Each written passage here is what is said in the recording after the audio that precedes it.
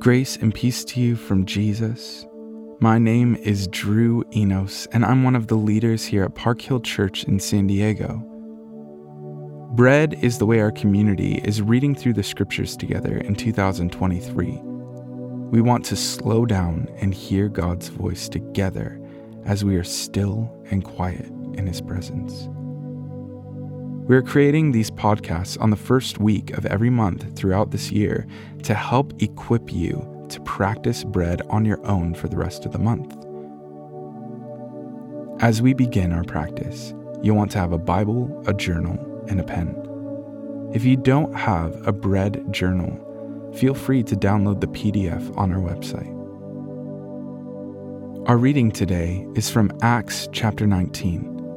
At any point of this reading, feel free to pause the recording if you need time to reflect or write something down. Before we read, we begin simply by breathing and being still in God's presence. Let's invite the Spirit of the living God to speak something specific to us as we read today. This might be a single word, a phrase, whatever resonates or catches your attention. Write it down. Take this moment to breathe. Simply be still and quiet before the Lord. Put your feet flat on the ground and place your palms up in a posture ready to receive. Inhale and exhale as you acknowledge God's presence to you.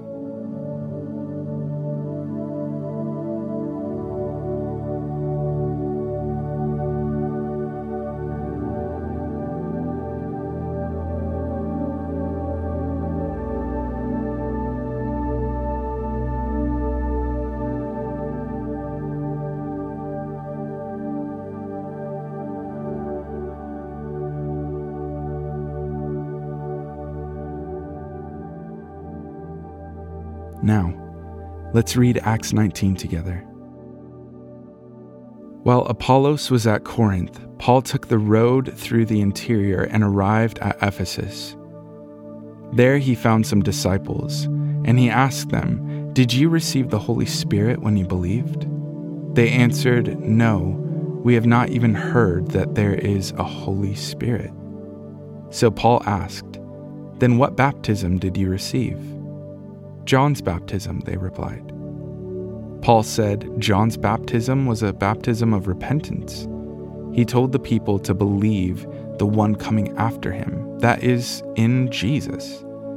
On hearing this, they were baptized in the name of the Lord Jesus.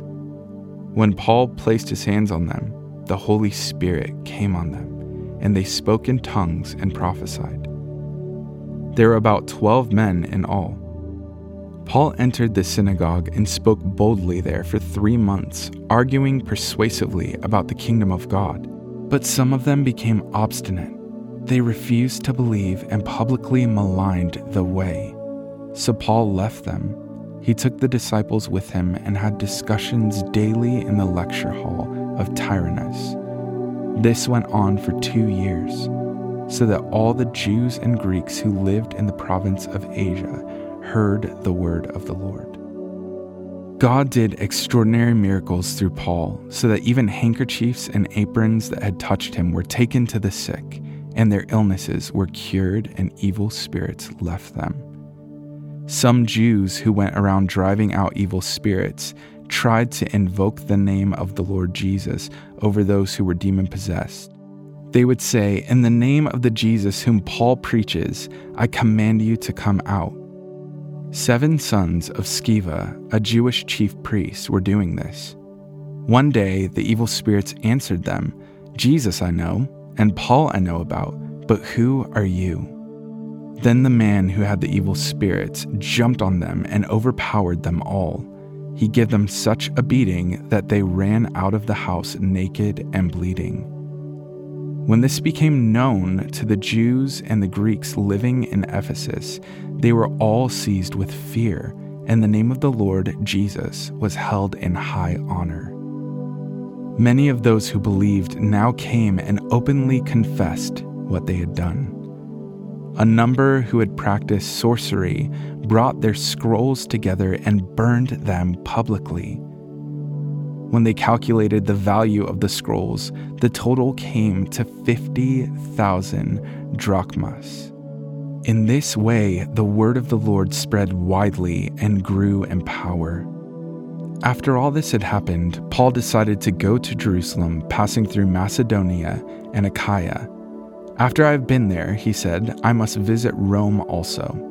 He sent 2 of his helpers, Timothy and Erastus, to Macedonia while he stayed in the province of Asia a little longer. About that time, there arose a great disturbance about the way. A silversmith named Demetrius, who made silver shrines of Artemis, brought in a lot of business for the craftsmen there. He called them together, along with the workers in related trades, and said, You know, my friends, that we receive a good income from this business.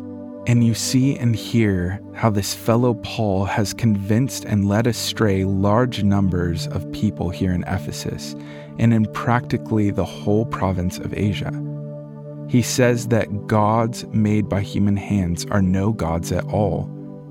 There is danger not only that our trade will lose its good name, but also that the temple of the great goddess Artemis will be discredited, and the goddess herself, who is worshipped throughout the province of Asia and the world, will be robbed of her divine majesty. When they heard this, they were furious and began shouting, Great is Artemis of the Ephesians! Soon the whole city was in an uproar. The people seized Gaius and Aristarchus, Paul's traveling companions from Macedonia, and all of them rushed into the theater together. Paul wanted to appear before the crowd, but the disciples would not let him. Even some of the officials of the province, friends of Paul, sent him a message begging him not to venture into the theater. The assembly was in confusion. Some were shouting one thing, some another. Most of the people did not even know why they were there. The Jews in the crowd pushed Alexander to the front, and they shouted instructions to him.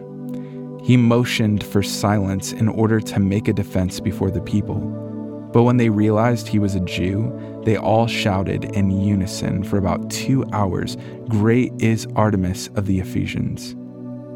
The city clerk quieted the crowd and said, Fellow Ephesians, doesn't all the world know that the city of Ephesus is the guardian of the temple of the great Artemis and of her image, which fell from heaven? Therefore, since these facts are undeniable, you ought to calm down and not do anything rash. You have brought these men here, though they have neither robbed temples nor blasphemed our goddess. If then Demetrius and his fellow craftsmen have a grievance against anybody, the courts are open and there are proconsuls. They can press charges. If there is anything further you want to bring up, it must be settled in a legal assembly. As it is, we are in danger of being charged with rioting because of what happened today. In that case, we would not be able to account for this commotion, since there is no reason for it.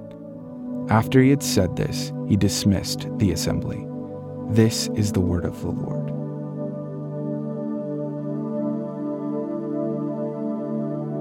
What was the word or phrase that stood out to you? Take a moment to reflect and write it down in the read section of your journal.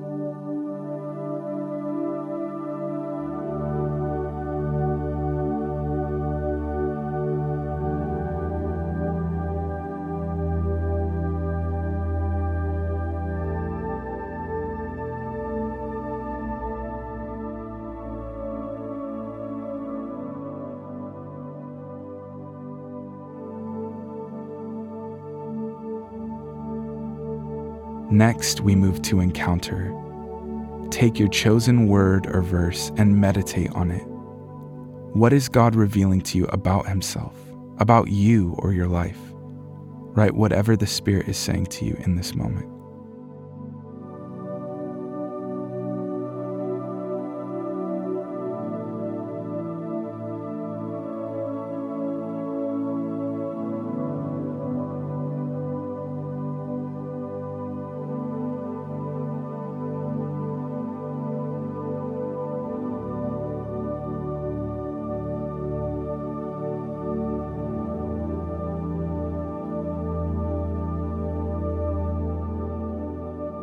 Now it is the time to consider ways to apply this scripture in your life today.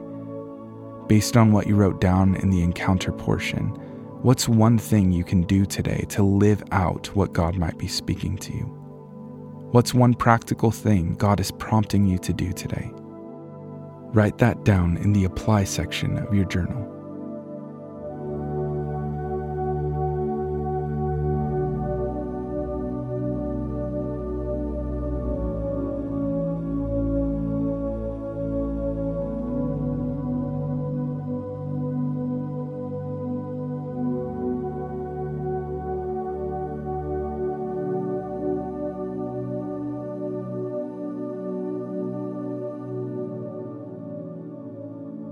Finally, take this moment to devote yourself to God. Receive His refreshment and seek to follow Him as you devote yourself to Him throughout today. Write this prayer as you are present to Him and He is present to you. Commit this day to Him with a prayer of thanksgiving.